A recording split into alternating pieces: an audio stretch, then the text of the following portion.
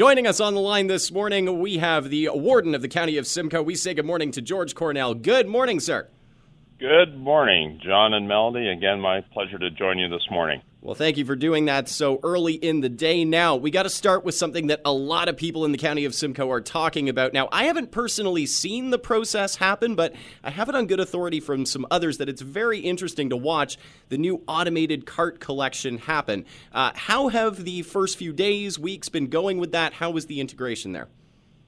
Thank you. This is, we're actually into week 2. We started on November the 1st. Last week, we rolled out our new automated cart collection, and I would say so far so good. We're very pleased with the rollout. We've had a number of comments from residents that are pleased, cleaner appearance on the streets, efficiencies in collection, and convenience for our residents. It's interesting that you say a cleaner, more streamlined kind of look, because that is one of the thoughts that I had myself. Because prior, when someone is just tossing down the trash can after getting rid of the garbage, I mean, sometimes they fall over, the wind blows them over, these are bigger and just kind of more uniform as they're being put down. Exactly. And John, to your point, the trucks, the automated arms come out, lift the carts, empty them, and put them right back where they were. So to your point, there isn't typically anything has fallen over. We don't have bins kind of laying around on the street. We have lids on these carts that protects in terms of wind and debris being blown around. Now, one of the big discussions in regards to size, and in Simcoe County, apparently that really matters in certain districts and regions. Now, there is there is a reminder of a card exchange that's going to happen, and when does that take place?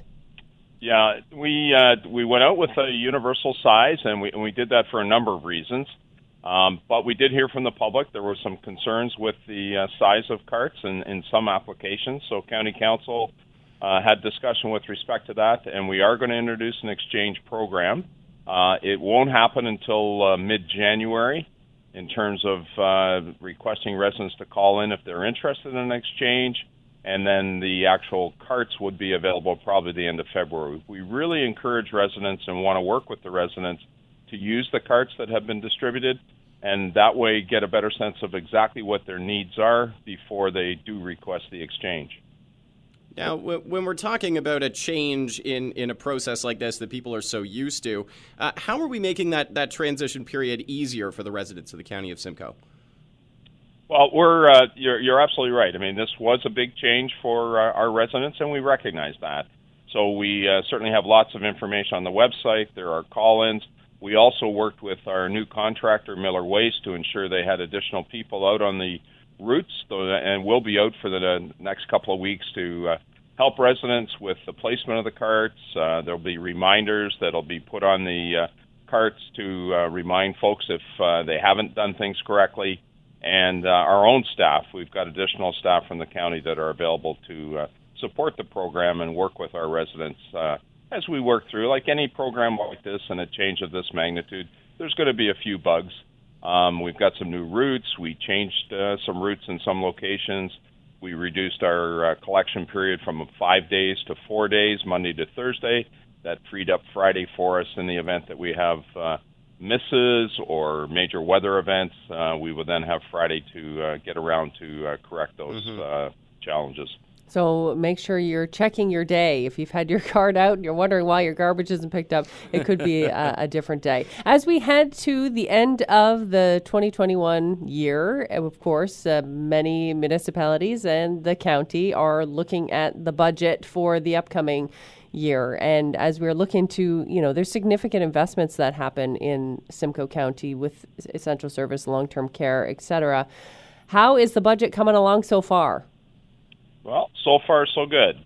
We've had 2 meetings. We had a special budget meeting a couple of weeks ago, and then earlier this week at our committee of the whole meeting, we again discussed the budget. Historically, the county has been quite responsible with an annual tax rate in the range of 1% to 2%. And as you point out, Melanie, we do. Many of our services are considered actually essential services. We employ paramedics, nurses, PSWs, and we have staff working in affordable housing and employment assistance sectors. all essential services, and we've seen increased demand significantly through the pandemic, as well as through the growth of our population. What are some of the major projects that we're looking at in the budget for next year?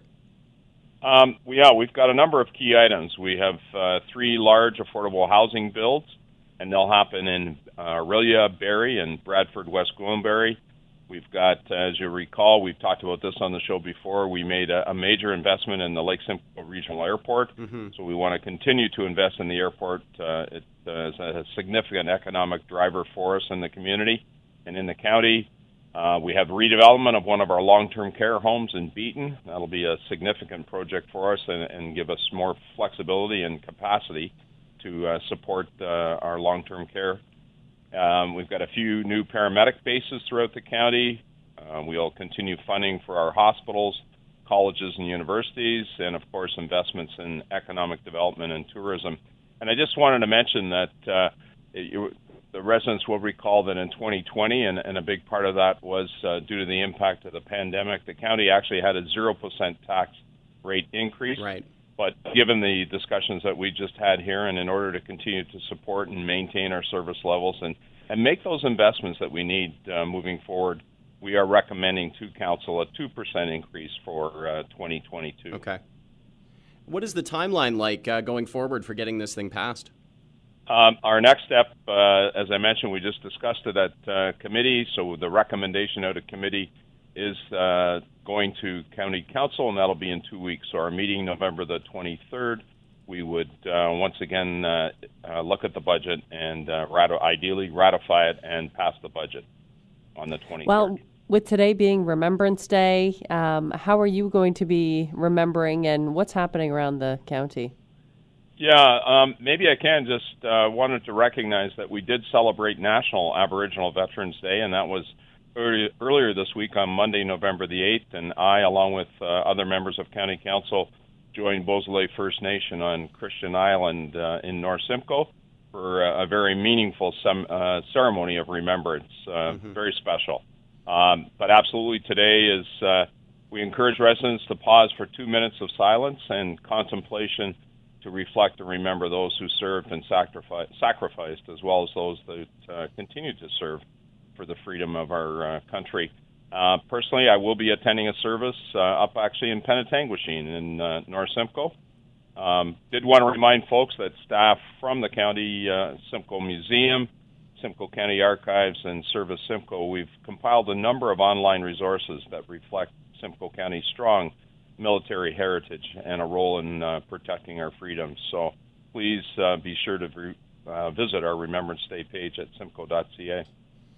George Cornell is the warden of the County of Simcoe. Thank you so much for checking in with us this morning. Once again, that website where people can find more information about anything going on in the county. Simcoe.ca. Warden Cornell, thanks so much for joining us this morning Warden. on Talk of the Town. And as always, thank you.